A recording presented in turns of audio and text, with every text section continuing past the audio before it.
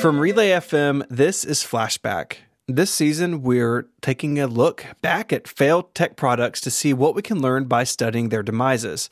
My name is Stephen Hackett, and I'm joined by my co-host, Quinn Nelson. Hi, Stephen. How you doing? I'm doing great. We are moving to a big piece of technology today. Quite literally. Massive. Well, okay, it's not massive, but it's pretty big. Compared to the Zune, it's enormous. Well, I mean, the Zune is pretty big. But yeah, this is bigger. This is bigger. I've enjoyed watching people on Twitter. Some people were listening to the Zune episode on a Zune. Somebody got the Newton episode playing on a Newton. These people all need hobbies, but until they get hobbies, I love this very much. It's fantastic. And we tricked myself into buying Zunes on eBay. I bought 4 of them. That's not good. The good news is you can't buy what we're talking about today.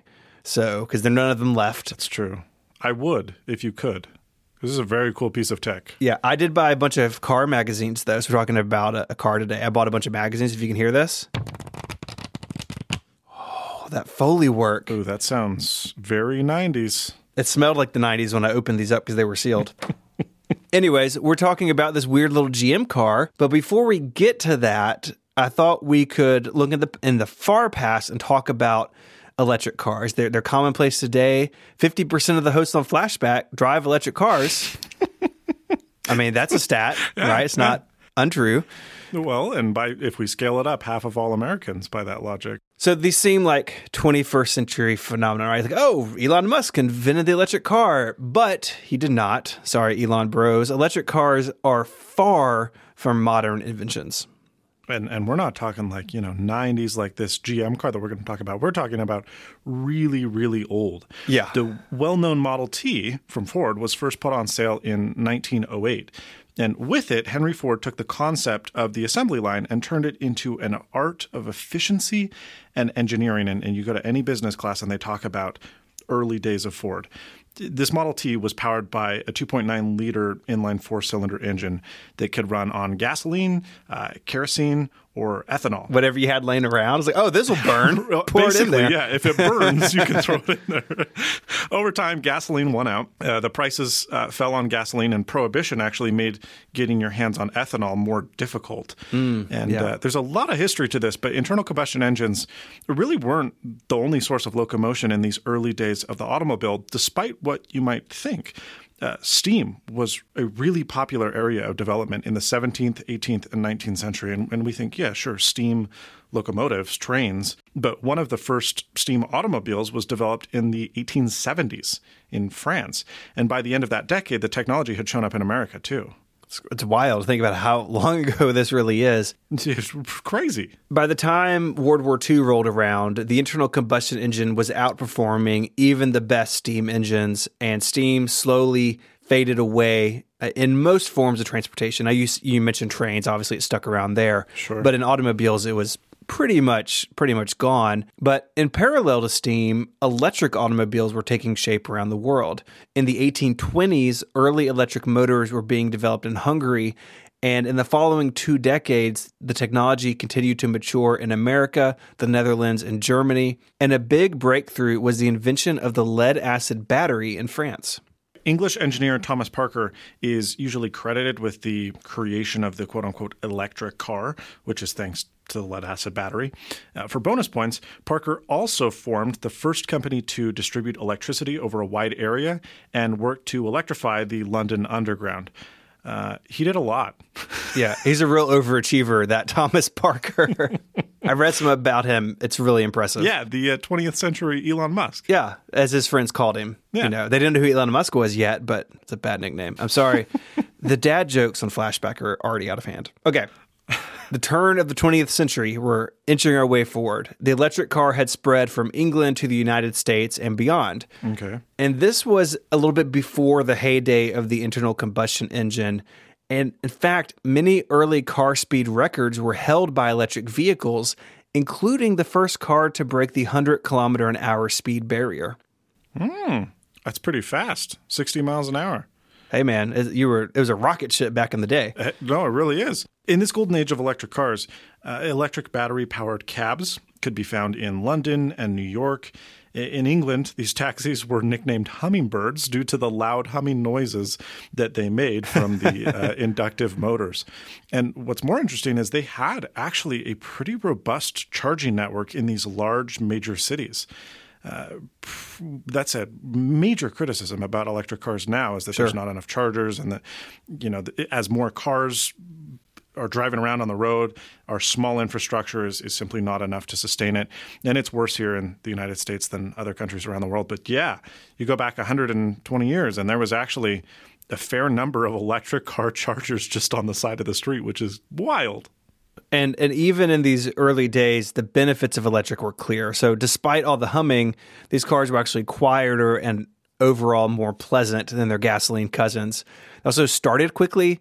They didn't require gear changes, and they didn't stink of burning oil. There was like a clean, quiet experience. They were marketed a lot towards women because they were simple and easy to get started. And gasoline cars at the time, most of them had a hand crank, which was dependent on the vehicle and the time of year and how long it had been since you had last driven it. At times was extremely difficult to get started. Electric cars, you just pop in and you start going. It was pretty awesome.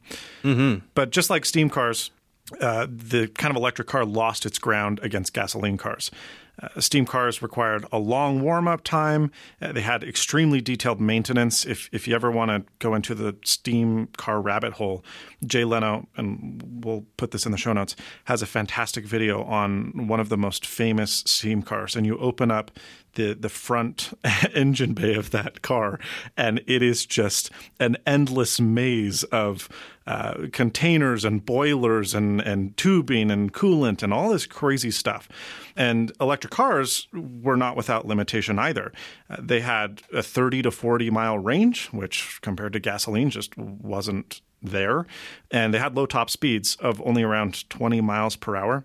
Furthermore, as the United States' kind of infrastructure matured and gasoline prices fell, electric cars, they simply ran out of steam. Hey-o. Put that one in the books. Yeah, it's a shocking joke. Okay, you can stop now. Okay, so after the two world wars, electric car research all but stalled. A few companies experimented with them in the 1950s, but nothing really came of this. One of these companies was AMC, the American Motors Company, my favorite of the defunct car companies in America, because they just made wacky stuff. Right. They worked on an electric car powered by a self-charging battery made with nickel-cadmium technology. This didn't get very far, but it's an idea that would actually make its way back into electric cars decades later. Furthermore, in the 1960s, NASA, Boeing, and GM, General Motors, collaborated on the Lunar Roving Vehicle, which was driven by the astronauts on the moon as part of the Apollo's 15, 16, and 17 missions. It was powered by two non-rechargeable batteries that provided up to 57 miles of range and supplied power to all four wheels. On the freaking moon, Quinn. On the moon. Yeah, that's truly nuts. Yeah, so I'm going to be a space nerd for a second. The LRV is probably my favorite piece of Apollo hardware. I've seen several of them over the years, and it was full of cool ideas. And to keep the weight down, the seats were like modeled after those cheap folding chairs everyone's grandmother has. Yeah, sure. Complete with tubular aluminum frames. The wheels were made of steel and titanium. It's just fantastic engineering. Yeah, it's a brilliant little vehicle. And even all these years later, it still looks pretty. And you know what? It's hanging out up there, right? Still there. Yep. You can't bring them home. All right. We got to go back and pay the meters up. When we pick it up, and we'll put it in the moon's first museum. There you go. Or Mars's, or somewhere. Moonseum. In the 1960s and 1970s, General Motors worked on electric versions of a couple of their cars, including an electric version of the Chevette, but was powered by lead-acid batteries as opposed to the inline four-cylinder that you would find inside of the kind of gas burner cousin. It was dubbed, are you ready for this? Mm-hmm. The Electravette. Oh, well done, GM. Nothing says 1970s marketing quite like that. It's just like, it feels like the future. Let's name it that. It sounds like the name of like a kettle or something you would have in your kitchen. That pretty much brings us into our modern era, and the GM EV1, the little car we're going to be talking about today, after we take our first break. How does that sound? It sounds good. I'm getting bored of us anyway. This episode of Flashback is brought to you by Text Expander from our friends over at Smile. Save time typing and boost your productivity with Text Expander. It lets you instantly insert snippets of text as you type, anywhere you type. Word documents, pages, emails, messages, the web, anywhere. All you do is type quick abbreviation, a quick snippet, and it expands for you wherever you are.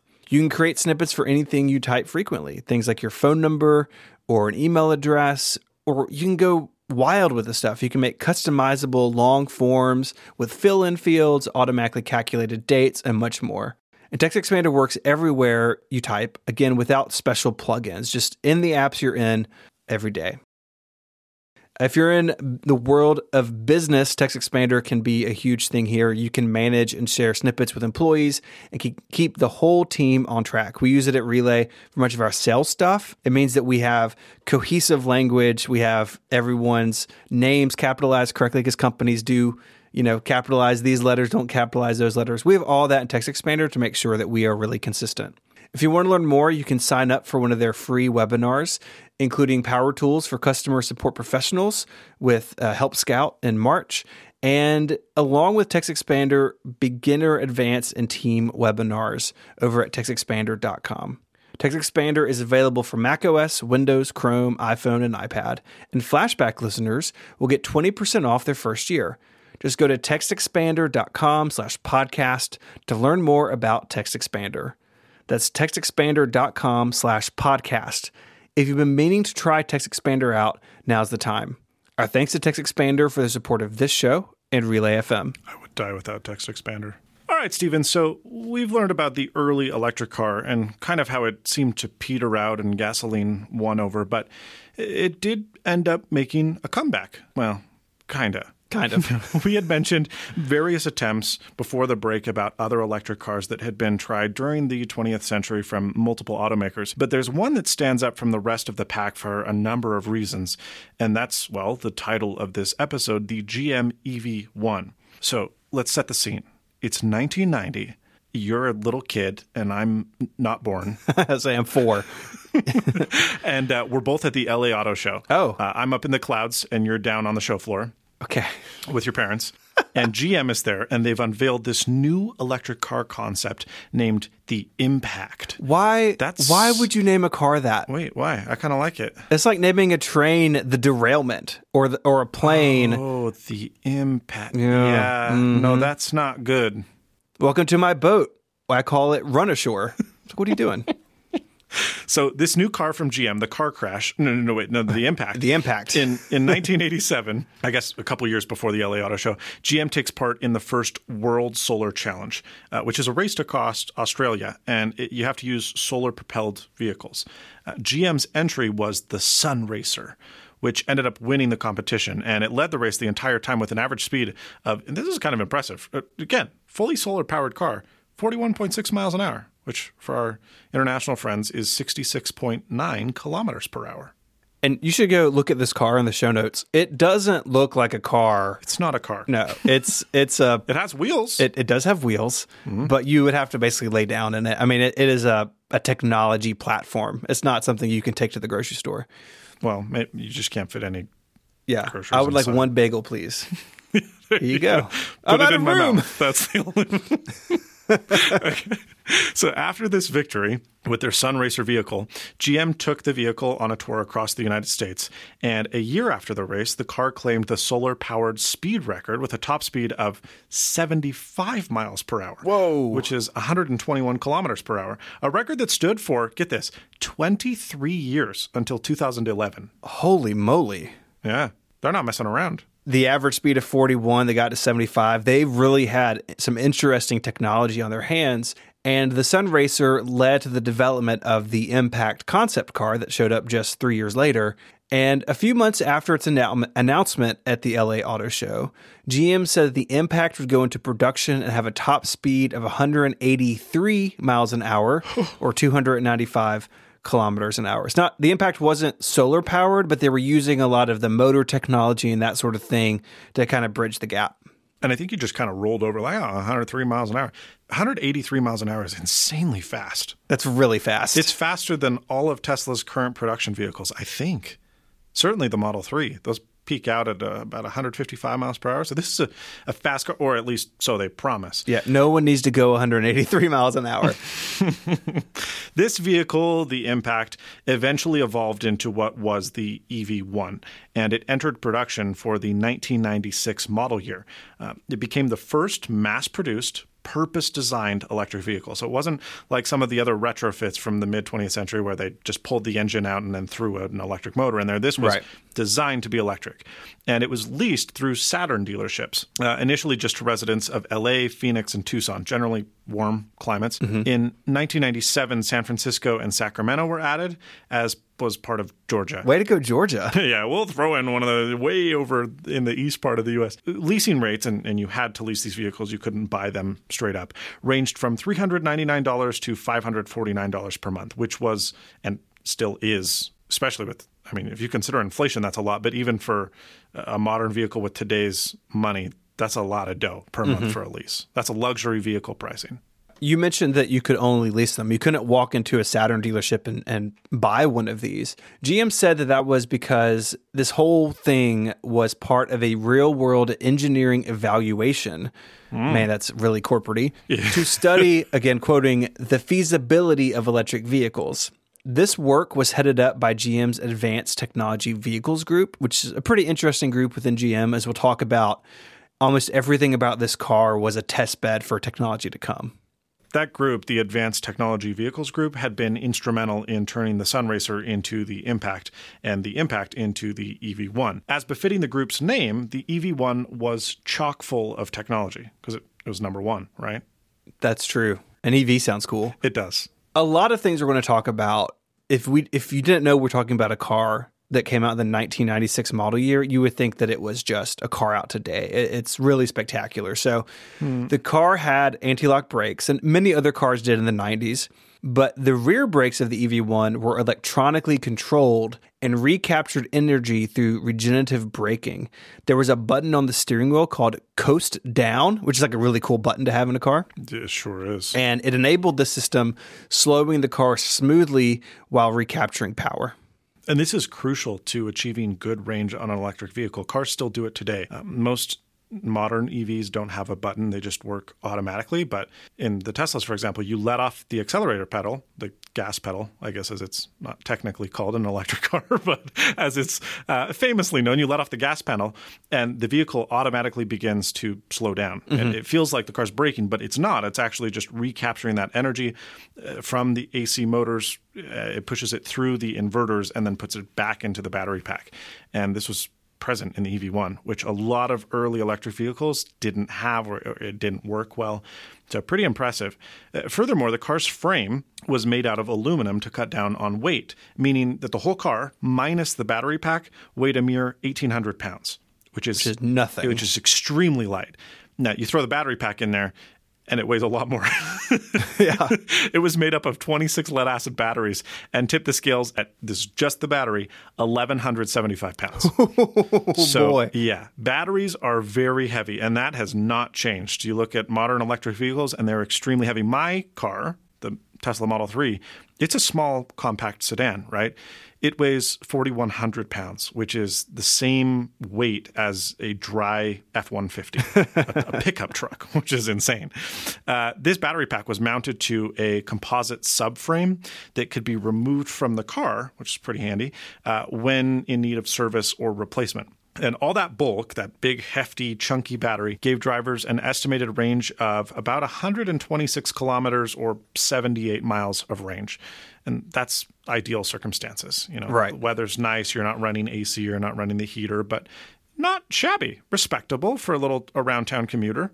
Charging the car was done with a large, flat adapter, and it was inductive, basically like wireless charging. It was basically the Apple Watch charger, just you stuck it into this slot hidden by a flat between the headlights. And we're going to talk about this car's looks. That's sort of a weird placement for me. You could charge it with both 110 or 220 volt power here in the US. The 110 volt system came with like a adapter in the trunk, and that took a full 12 to 14 hours. So you really wanted to fast charge this thing. Yeah, you really did. So how does this compare today? Because I don't drive an electric car.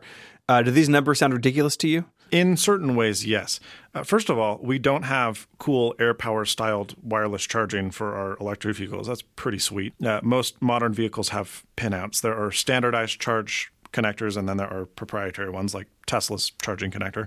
But you still charge them at either 110 volts or 220 volt or 240 volt power, unless you go to a supercharger, which typically uses 400 volts. In the case of the new Porsche Taycan, their new car, that can charge at 800 volts. So in terms of charge rate and amperage, that's increased because the reality is that the battery packs in modern cars are just way larger than in the EV1. But in terms of raw power, what that actually means to you, most Tesla vehicles, my car can charge to about 120 kilowatts at most supercharger locations, which gets you about an 80% charge in 40 minutes or so. However, there's new supercharger V3 locations, which can supply juice at 250 kilowatts. Unfortunately, because batteries are a little bit fickle, this 250 watt weight isn't sustained for the duration of the charge. It only kind of peaks for a few minutes and then dials back down because of thermal management and all that stuff. But yeah, at V3 superchargers, the newest Tesla vehicles can add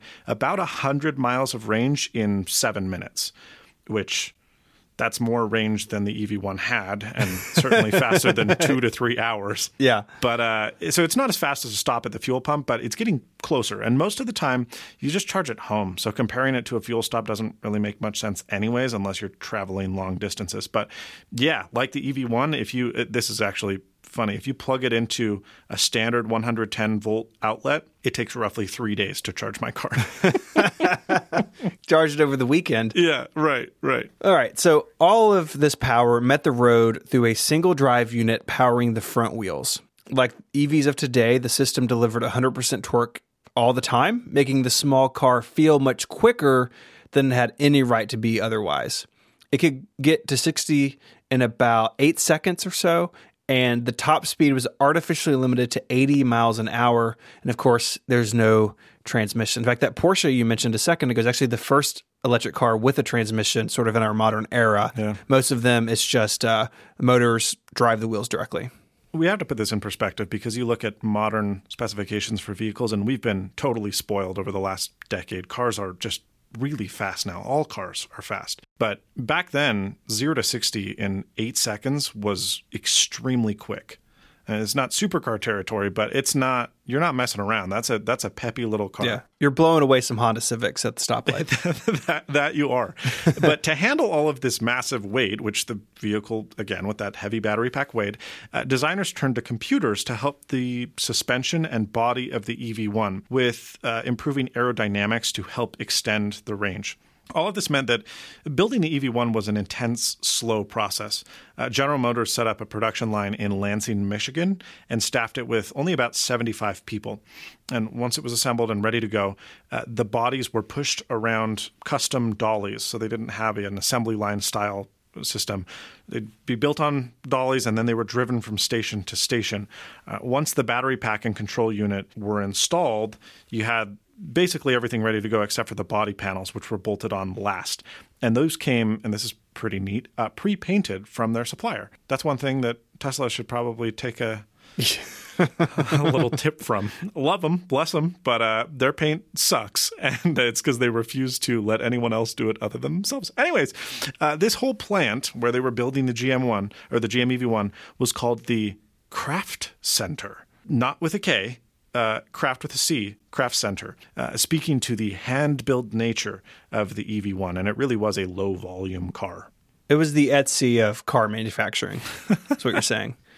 Yeah, sure. Sure. Okay, we'll go with that. The Craft Center was seen by GM as a test bed for technologies that could prove to be useful in other cars in the future.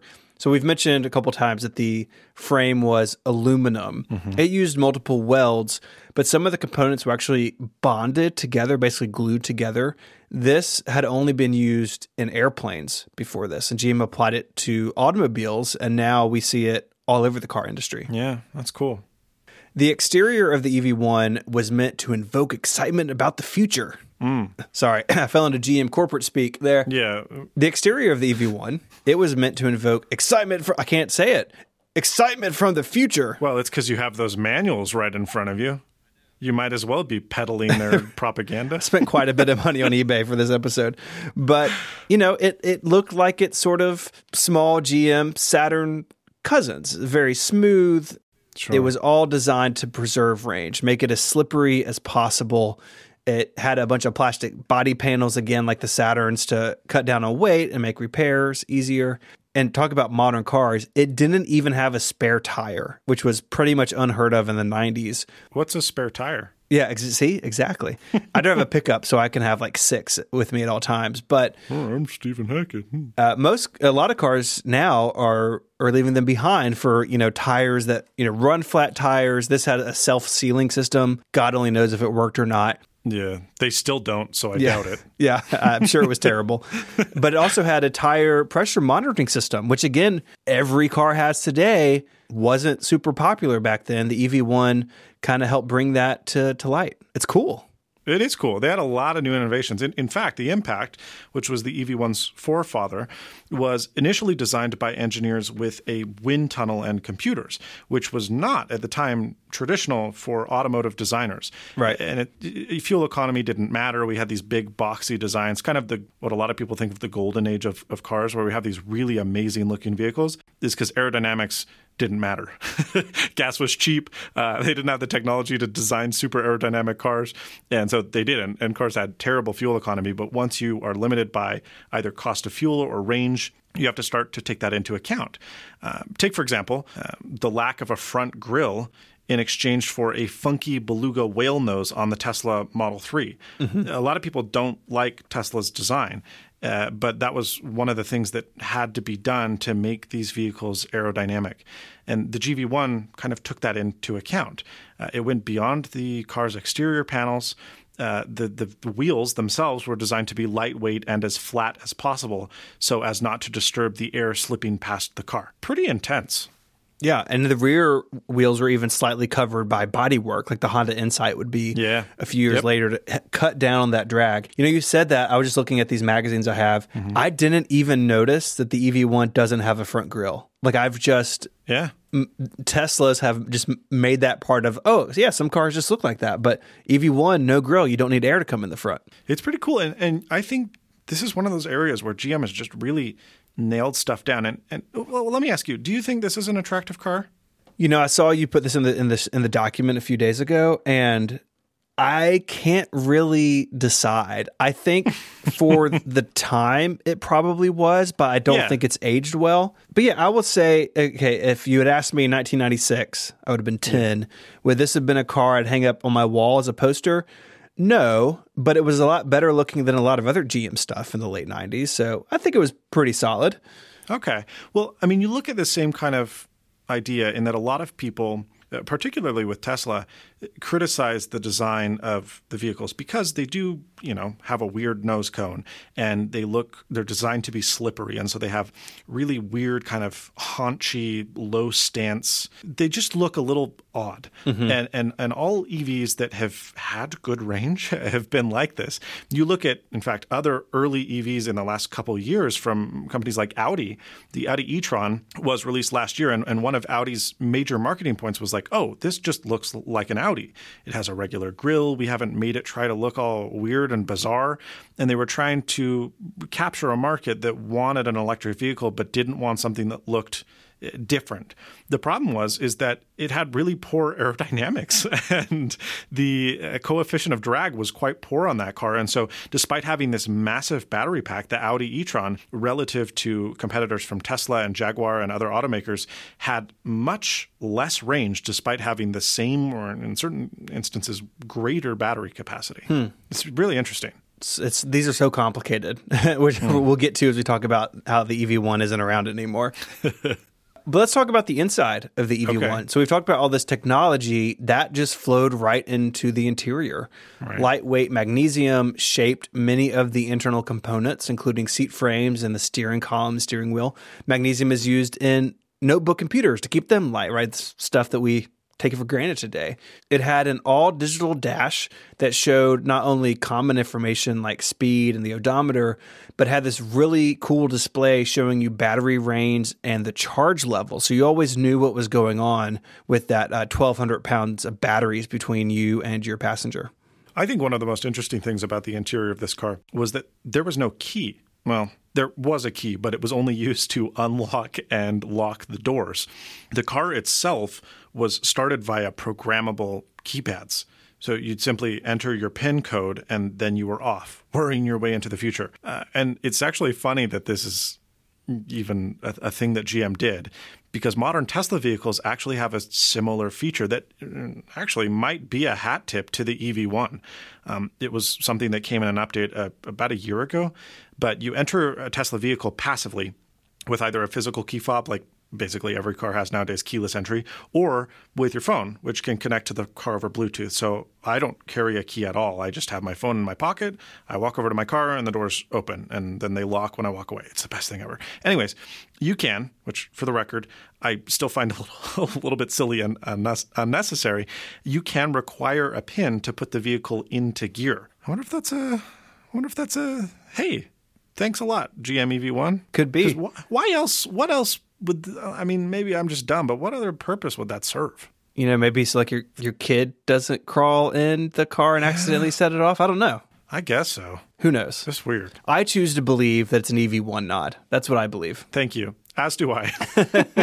Despite this like bizarro PIN code feature, a lot of the other controls were more conventional.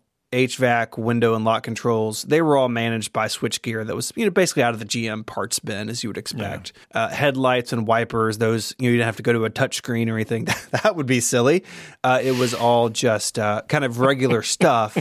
But, it was laid out nicely. It was very clean inside. But we should definitely talk about this HVAC system. Like, this is pretty wild. So it used a heat pump system, like you find in some homes, like you find those here in the South some. Yeah. This was another first in the car industry, and GM did some really clever things with it. So the car was covered in sensors, and if it detected that the drivetrain electronics were too cold, then it would route excess heat from the cabin to warm them up. And if not, extra heat was vented off via heat exchanger under the hood. Pretty cool. I'm actually fascinated that this is a thing, because this is still an area in which you have a really distinct division between good EVs and bad EVs in modern day. The Nissan Leaf, on the surface, good little car. Let's take the Nissan Leaf and the Chevy Bolt. Okay, these are two electric cars. They're plug-in electric cars. The Leaf is infamous. I guess the Leaf isn't entirely electric. It's one of those plug-in hybrids. Right. But it's infamous for having huge battery problems where after 2-3 years, the batteries are just shot. They're completely worthless. They don't hold a charge, and you need to pay to replace them. And they're several $1,000s because batteries are expensive. And then you have something like the Chevy Bolt, which is very similar to Tesla vehicles in that they have active thermal management. And so just like the EV1, if the batteries are too cold, they get heated up. If the batteries are too hot, they get cooled down. And this, with Tesla vehicles at least, continues to happen during the day. So sometimes I'll walk out to my car and it's making weird little noises because there's a pump running to run coolant through the battery pack on a hot day. And keeping batteries happy and at temperatures that they want to be at and circulating power and not letting it just sit there is crucial to making sure that battery degradation doesn't become a problem. Everything we've talked about so far, GM, it's like they had a blueprint for the future. That they did. And maybe this coming feature is the most futuristic of them all. So the EV1 supported a preconditioning feature. A driver could enter their anticipated time of departure into the car, and the climate control system would work to heat or cool the car starting 15 minutes before leaving. So say that, okay, I leave for school at 8:30 every morning. I tell the car that. At 8:15, it's going to wake up. It's going to detect the temperature, and it's going to say, oh, he needs a little heat, he needs a little air, so he's comfortable when he gets in the car. And it was smart enough to only do it if the car was plugged in. So if you left it outside your house, not charging, it wouldn't do this because it didn't want to take away range. But if it was in the garage and it was charging, it would do this, and it would do it in such a way that it took power from the charger, bypassing the batteries. So it used your power flowing out of your wall to precondition the car. It's genius. It's so clever for 1996. Well, you might be thinking to yourself, dear viewer, well, that just sounds like remote start, which is something that a lot of the industry has adopted regardless of fuel source. But this feature continues to be one of the best features of zero-emission vehicles, in my opinion, of electric cars, because you can heat and cool them quietly in enclosed spaces like garages without worrying about exhaust fumes. And then still... Oh, that's a good point. I hadn't thought about that. It's like, why did my truck do this? I would die when I walked in the garage is what would happen. It would not be good. It would not be good. You'd want to open the garage before you do this. And still, modern electric vehicles, at least Teslas, can do this, and they run off the grid as well when they're plugged in. For range being as good as it is, you can actually do this now while your vehicle's unplugged in a Tesla if you want, which you mentioned the EV1 wasn't capable of. But what Tesla has done to make this go even further, and I'm sure other electric vehicles do this as well, is it syncs with my calendar and then uses Waze data to determine about when I'll need to leave. And the car is automatically cooled or heated to the preference that I've set in my driver profile by the time I get in my car. So every morning, every single time I go out to my car, it's just ready to go. I don't have to do anything. You live in the future. You really do. Yeah, and if it's the weekend, it's like, oh, he's not going to work, so it doesn't heat the car up. There's a lot more to this car. We could go on forever. Be sure to check out Doug DeMuro's tour of the EV1 owner's manual. It's full of the car's quirks and features, as you may imagine. Did you buy the manual, or did you buy I looked for the manual. I could not find one. And Doug, I think, mentions that in his video that like they're really hard to come by. But I have two of the official publication of General Motors Advanced Technology Vehicles. So I've got GM's propaganda for the cars. Okay. Well, hey, hail GM. Yeah, it's amazing. It's pictures of cool people having fun in their electric cars. You might be wondering, okay, General Motors, right, in the 1990s, they're not, how do I say this nicely? I don't want to get in trouble with you, their new propaganda peddler. GM in the 90s wasn't in the best of positions, and they weren't typically a company that you would envision spending a lot of money developing any new technologies, but especially one that was electric, that could, in theory, undermine the rest of their non-electric vehicle sales. One of the reasons why this was done was because of a mandate by California's Air Resources Board, which initially stipulated that 2% of an automaker's lineup had to be zero emission by 1998. In accordance with consumer demand, in order to continue to sell cars in California, they'd have to hit this target. Wow. And the numbers were projected to increase from there. They would need to sell 5% of their vehicles electric by 2001 and 10% by 2003 and so on. And we'll kind of talk about how that didn't really end up working. But that's probably one of the reasons in which the GM EV1 was even a thing at all. Yeah, and that's a wild story that we'll get into. But you got to think they have to do this or they can't sell in California. That's a problem. Right. So that's a big market. So let's talk a little bit about the reception of the GM EV1. Okay. And that in and of itself is strange because the vehicle, as we said, was only available in really limited markets. You could only lease it. The rates were high. And there were only about 660 first-generation EV1s produced. So it's not like, anyone could just go check one out. Sure. And of course, this is the 90s, so we don't have a bunch of, people buying them and making YouTube videos about them. It was actually kind of hard to track this down. It was, but that doesn't mean that it wasn't well received by the press and the general public. Motor Week criticized certain aspects of the car, like the lack of luxury features expected at the price point it was being sold at, like automatically adjusting seats, which, if I can theorize here, was probably eliminated because of weight issues, right? Mm-hmm. And the lackluster handling given the small size of the vehicle and, again, just really, really, really heavy weight of the battery pack. This was not a light car. However, they did praise the roomy and well-built cockpit, despite its simplicity, the spacious trunk, and rapid acceleration that, in their words, quote, "It is quick as well as quiet. You almost bolt from 0 to 60 miles per hour in just 8.9 seconds. And that, quote, "drives like a real car, not like a glorified golf cart." That's pretty good, right? A pretty high praise. And look, this car didn't just get attention from the general press. It also picked up a fair bit of attention in Hollywood with multiple celebrities like Tom Hanks, Mel Gibson, Ed Begley Jr., and others becoming lessees of this futuristic environmental vehicle. Yeah, there was a big movement with celebrities around this car. Big time. They wanted to share what they discovered with the world. And, you go on YouTube and stuff and you can find like Tom Hanks talking about it in an interview. Tell me about my electric car. It's totally wild. Well, and it wasn't cheap. So Tom Hanks was one of the few people that had the money to justify leasing. Right. So it has long been theorized that GM intentionally tried to nerf the success of the EV1, not only by No, they wouldn't. limiting that release market, but like you said, you're building a car that's competing with like the technology foundations of all of your other brands. And this, limited release market, all this stuff, GM tried claiming that, there's no demand, but it kind of seems that GM didn't want this to go very far. They purposely seem to make it, at least in my opinion, a bit undesirable. First of all, not that many people knew about it. The car was only available for viewing and for test drives at very few select number of Saturn dealerships. And they were often placed at the very back of the store, despite this being a completely new technology and different style vehicle. And GM's advertisements for the car didn't really help much either. Have you seen these commercials? Yeah, they're really creepy. Oh, there were only a few that were ever produced, and they were all really weird. The most famous one begins at night with eerie, creepy music playing in the background where lightning strikes a transformer on a power line, and all of these appliances like lamps and microwaves and fridges and all manner of devices come to life around the neighborhood, and they all sneak out during the night from the homes in which they're used. And they do so a bit maniacally, like the vacuum turns on and it's like trying to like wake up everyone in the neighborhood.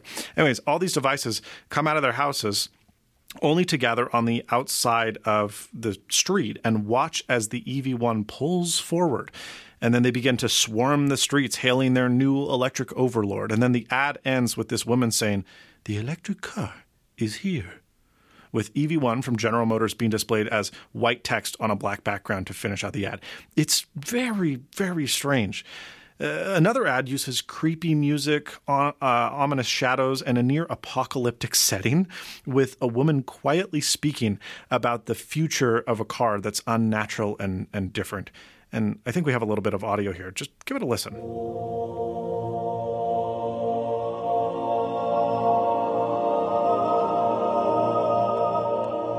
How does it go without gas and air?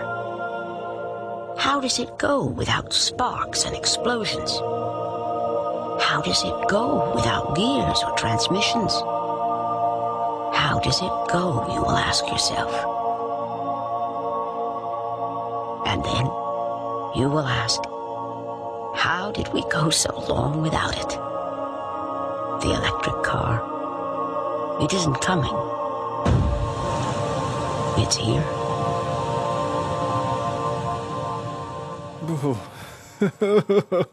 I don't like that at all. I don't like it either.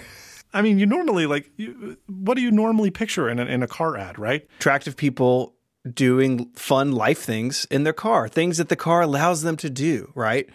And not whatever this just was. No, and they pitch the features of the car. This is a cool car. It does stuff differently than every other car ever. So why do you have to make it so scary? If you were interested in that little clip, go and watch the video because it's even worse. There are these weird dismembered silhouettes. It's not. It's a very uncomfortable ad. Bizarre. It is. Okay, so let's take a break to purge ourselves from that weird ad. Maybe I do a pretty normal ad for Backblaze. Now that's a transition right there. Mm-hmm. This episode of Flashback is brought to you by Backblaze.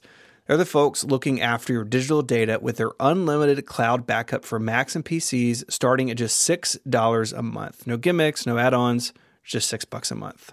I've shared the story before, but in college, I was a younger, less wise person, and I had some water damage to a notebook, and I lost a lot of work. And it's work that I really wish that I had. And had I a backup in place, I wouldn't have lost it. And that's really when I got serious about backing up my files on my Macs. And today I'm using Backblaze on both of my Macs, my wife's MacBook Air, family, friends, anyone I can get a hold of. Make sure that your data is safe and sound. Backblaze backs up documents, music, photos, videos, drawings, projects, PDFs about the EV1, everything that's important to you.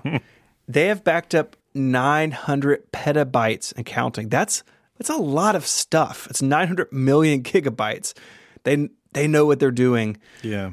And if you do have a disaster, Backblaze can ship you a hard drive with all of your data on it. Once you've restored your documents, all your files, you can simply send the hard drive back for a full refund. That's great. You're not stuck downloading gigabytes of stuff. They can just ship you a drive. So back up your stuff. Go to backblaze.com/flashback for your fully featured 15-day free trial and let them know you heard about them here on Flashback.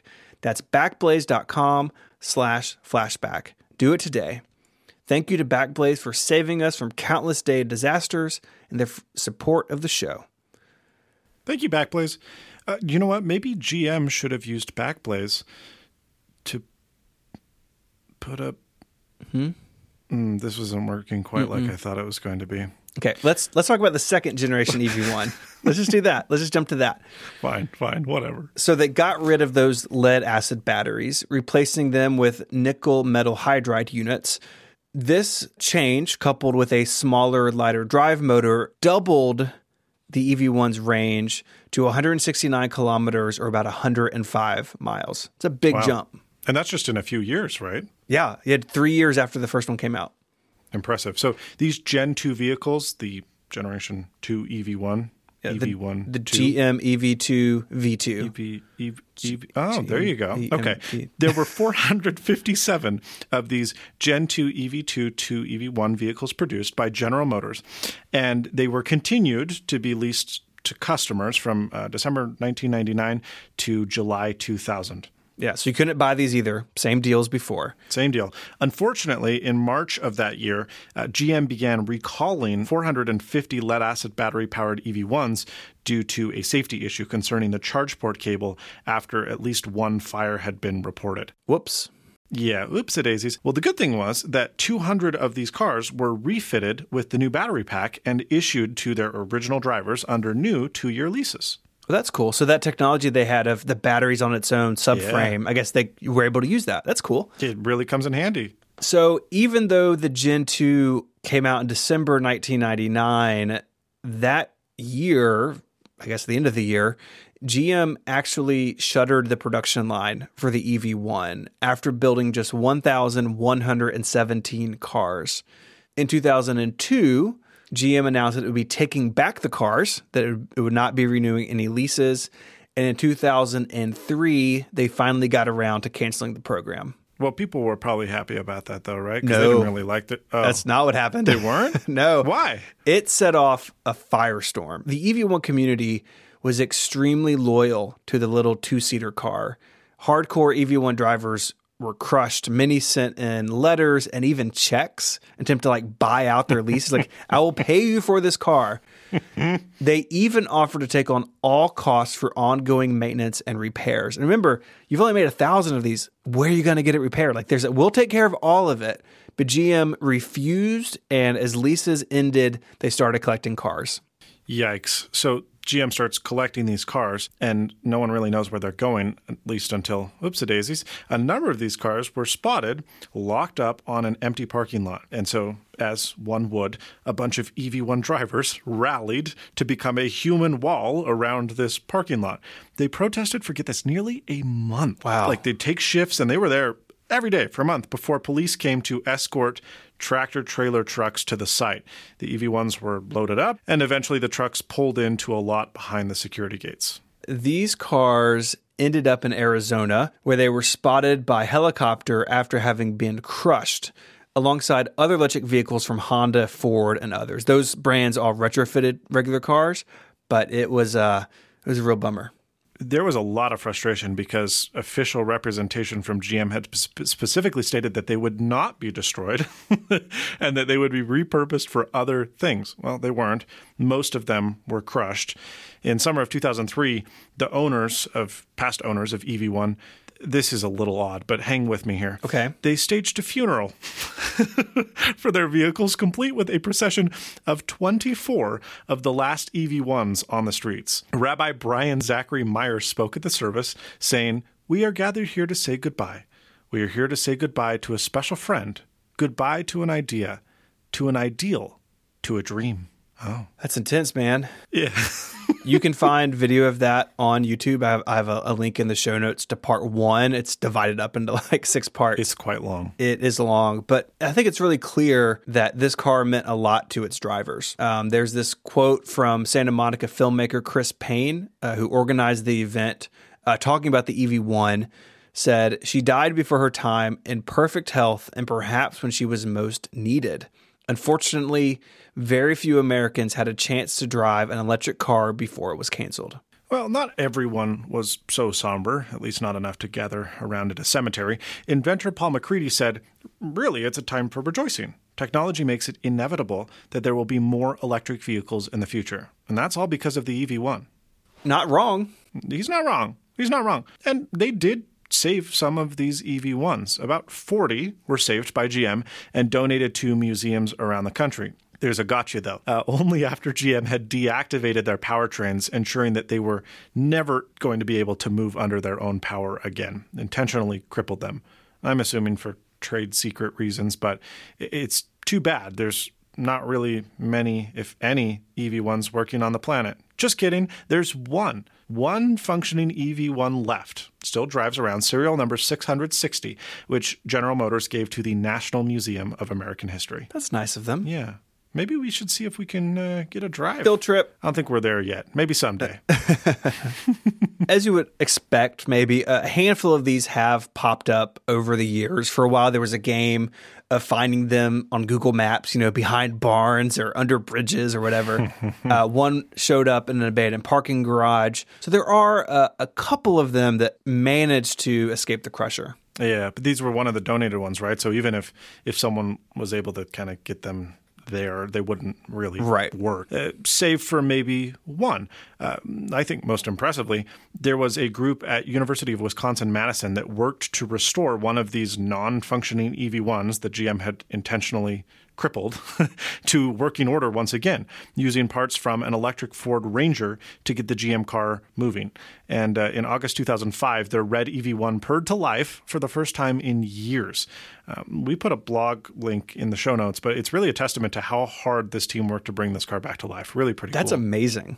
Like, what a project. Yeah. I mean, that's just a labor of love, right? Absolutely. Certainly not a labor of economic sense, but yeah, pretty cool. It is cool. So there is one that I guess two that live on. Yeah. One as it was and one that's been revived to life. There's also the University of Cincinnati. They had parts of an EV1. I'm not quite sure how they came into ownership with this, if it was donated or they just ended up with it.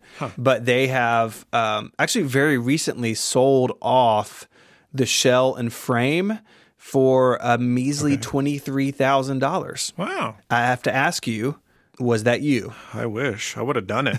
I mean, it's only the shell and the frame, right? So yeah, there's going to be a lot of work to do after that. But hey, I mean, you just take a Tesla powertrain, throw it in the EV1, and you're set. Think of all the views you could have on your channel.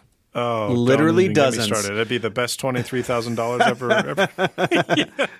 The first electric car. Again, you're right. I probably would not get that many views. Well, officially, GM had claimed that the EV1 program was canceled because the company was just simply not selling enough of these cars to be profitable.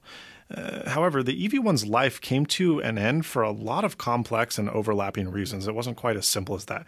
And the truth is that many people are responsible for the GM EV1's demise. So let's kind of break it down. So we had mentioned earlier, GM seemed conflicted about the car from the get-go. Critics said the company was concerned about lost revenue if the industry went electric, as EVs are far simpler to maintain, lessening the demands for parts and service as they age, which is a huge revenue source for dealerships. Sure. Another thing that they cited was that there just wasn't enough consumer demand for the EV1, that they had conducted polls and market research, and that they just couldn't justify its existence. But as we pointed out earlier, I'm not so convinced that that's a really valid reason, because the company's advertising campaign was just less than compelling. And then in a documentary that we'll kind of mention at the end of the show, they went and talked to dozens of people on the street during the time that the EV1 was kind of at its peak, and nobody knew what it was. It's not like they were working super hard to advertise this brand new car that broke all boundaries of kind of capability. It just kind of ran a few ads and... Oh, didn't work. How weird. Yeah. Weird. Range anxiety, of course, is a persistent issue people raise when looking at electric cars. But as time goes on, that's fading. It is. In the late 90s and early 2000s, this may have kept people away. But again, if GM had done a better job educating the public, especially about that Gen 2 car, this, I think, could have been alleviated some. Especially the Gen 2 car, because 105 miles around town is respectable. That's not going to be one that you're going to want a road trip in. But there are cars that have, like the BMW i3 and the Chevy Bolt is actually, well, the Chevy Bolt's quite good now. But in the early days of the Chevy Bolt and the Nissan Leaf, there were a number of short-range electric vehicles that still sold well. So it's not like there wasn't, if there was demand today, surely there would have been demand 20 years ago, no? Yep. I don't know. Anyway, so range anxiety was one of the issues. Around and round this argument goes. I mean, I don't think that the EV1 line expanded to include a four-door car, and that might have been successful. You look at like the Tesla Model 3. That's been a car that's sold very, very well, but Tesla's soon to launch their Tesla Model Y, which is this crossover vehicle. It's the same basic design and chassis and body on frame as the Model 3, but it's got a much taller, larger cab that can seat 7 people. And we both know that's what sells in America, trucks and crossovers. And so maybe in the 90s, this weird little two-door electric car just wasn't one that was practical. And had they expanded it to be a slightly more traditional or conventional sedan, they might have found more success. Of course, there's also like oil companies lobbying hard against EVs. They wouldn't. No way. Mm-hmm. We do need to get back to the California Air Resources Board. They were the group that had this rule about certain percentages, certain years. The auto industry complained to the state and federal government that the rules put in place in California were unreasonable and that the technology just wasn't ready. And we need to dive back in history again for a second. So this mandate wasn't created in a vacuum. From 1975 to 1985, MPG doubled after the oil crisis. And in the 90s, the Clinton administration pushed the auto industry to invest in hybrid technology to improve gas mileage even further. U.S. companies drug their feet, but Honda and Toyota shipped models in response. And if you think about this time, the Prius, the Honda Insight, that's where these cars came from. But during the Bush years, an economic package was pushed out that delivered, amongst other things, tax incentives for companies buying vehicles that weighed over 600,000 pounds. So a big incentive for big trucks. Whoa, 6,000 6,000 pounds. That's like... I'm like 600,000. That's a lot of pounds. That's a tank or something. Multiple tanks. 6,000 pounds. So a lot of incentive to buy big trucks, big SUVs. And California wanted to put a stop to this, right? Yeah. So the Air Resources Board, which we talked about earlier, that was kind of the one that instituted this mandate from the beginning to have companies develop electric vehicles if they wanted to sell cars in California. They responded to this piece of legislation from the Bush administration. Ironically, this same board was ultimately the one that kind of retreated from its own legislation around the same time that this mandate had kind of gone out. Chairman Alan Lloyd was the one who oversaw the death of the EV. But, and this is where things get a little fishy, he was also heavily involved in hydrogen fuel cell technology, which was being pushed by a number of automakers. Critics said that fuel cells, even today, still aren't ready, but they especially weren't back then, and have unique challenges like a refueling network. You still have to get hydrogen stations, and they have to be fitted to provide hydrogen fuel. But Lloyd, the director of the chairman of the Air Resources Board, pushed it forward anyways, saying that they should focus on what is a practical kind of zero-emission alternative, not electric cars, but hydrogen. And with that, the mandate by the California Air Resources Board was rolled back, which opened the door for GM to pull out of the market. And as soon as the door was provided, they did. Kind of a bummer. So that's the demise of the EV1. GM was working behind the scenes in public, trying to end this thing, rounded them all up, crushed them all. What can we learn from this, Quinn? What do you walk away from with this? I mean, I walk away sad in some respects because the technology was not bad, especially towards the end. But it didn't really matter. I mean, other things ended up being a higher priority, and that car kind of died. But I continue to think, what would have happened if 20 years ago the electric car hadn't died, that we continued to innovate it, things continued to accelerate at a rapid pace? Or what would have happened had 100 years ago that become the focus instead of moving to gasoline-powered cars? it kind of makes you stop and wonder. I guess dwelling on the past doesn't get that much accomplished, despite me wanting to think, wow, what could have things been? But you know what? Things are looking up. They really are. Electric vehicles are starting to kind of sell at scale. And I think Tesla and Elon Musk, for all his detractors, and I'll be quite frank with you, I'm not his biggest fan either, needs to be credited and I don't want to say congratulated, but I'm glad that Tesla's around because it has encouraged other automakers to explore battery-propelled vehicles. It's finally at a point where EVs, in many respects, are just genuinely good cars. And it's not like, sure, it's an alternative if you want to save the planet or whatever, but electric cars are genuinely compelling cars, even if you don't care about the planet, and you should. But if you don't, there are a number of reasons like rapid acceleration and low cost fuel ups, so to speak, or charging costs. It's a pretty cool technology, and I'm excited to see where stuff goes. And the EV1, I mean, a lot of the technologies that are present in modern electric cars, like regenerative braking and preconditioning and a number of things that we talked about in this episode, Tesla is credited with, but really the credit should go to the EV1. Yeah, I really kind of feel the same way, that it is a shame that this happened because we could have been so much further down the road with this. Yeah. I just imagine, what it could have been like if these have been around for, 25 years at this point, as opposed to far fewer. So that is a shame. And I think, too, it really speaks to the complexity of the auto industry, that it does. Intertwined it is with like regulation and governmental influence. And that's unlike the tech industries that you and I normally cover, right? That this is, auto is like a big, big thing. And when the world wants it to go a certain direction, it's going to go that direction. It does. And unfortunately, that left the EV1 behind. Yeah. And you look at other kind of alternative fuel sources that we were talking about in the 90s. I mean, the California Air Resources Board themselves withdrew because of hydrogen. But you look at electric vehicles today and compare them to compressed natural gas, which has a number of downsides, and fuel cells, which are still far behind batteries in terms of efficiency. It's just interesting to see how batteries have kind of won out. And maybe there will be a technology in the next 10, 15, 20, 30 years where we look back and say, remember when we thought the electric car was going to be the future? But for right now, it kind of seems like the future. And the EV1 is maybe the first good example of what might be the history of automobiles. But what I would recommend is that you go and watch the 2006 documentary film entitled Who Killed the Electric Car? It's an interesting film because it happened before Tesla came around.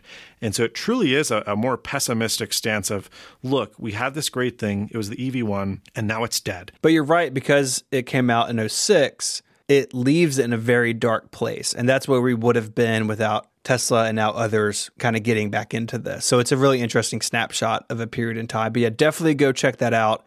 And we have a lot of other resources over in the show notes this week. You can find those in your podcast player or on the web at relay.fm/flashback/3. You can get in touch with us there via email, or you can find us on Twitter.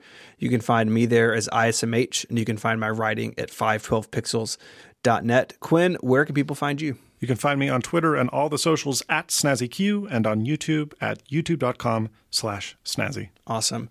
I'd like to thank our sponsors this week for making the show possible, Smile and Backblaze. And until our next episode, Quinn, say goodbye. Are you going to buy a Cybertruck? Just kidding. Goodbye. I'm not. Adios.